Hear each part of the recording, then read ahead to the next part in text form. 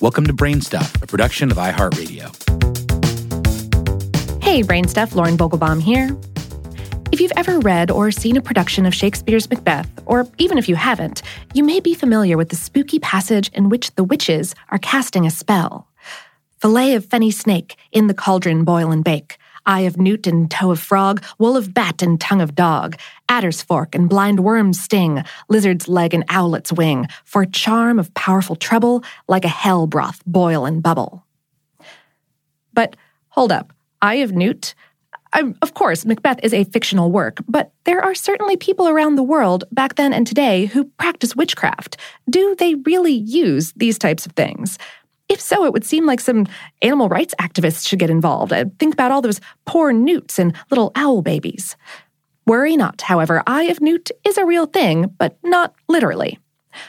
All of the ingredients in the witch's brew are just old terms for various herbs, flowers, and plants.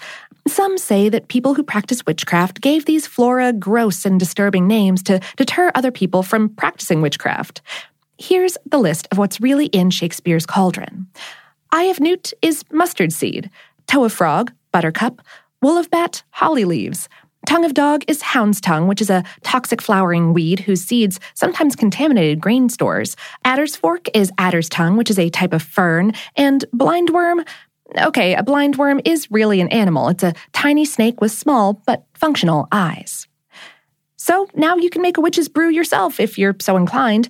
However, we seriously do not recommend actually ingesting it. Some of those ingredients are, again, toxic. So, yes, it turns out that Eye of Newt is just the seeds for a popular hot dog topping. But the classic scene from Macbeth wouldn't be the same if his characters spoke of boiling mustard seeds, buttercups, and holly leaves.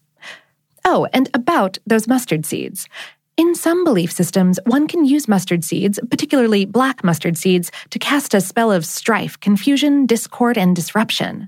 But other types of mustard seeds have been thought to provide protection for non-witches against those who practice witchcraft. One of the legends out of medieval times goes that witches are predisposed to counting and picking up things. So, if you scatter mustard seeds out around your front door, bed, or property, the witch will never have time to get to you, as they'll be busy counting those mustard seeds.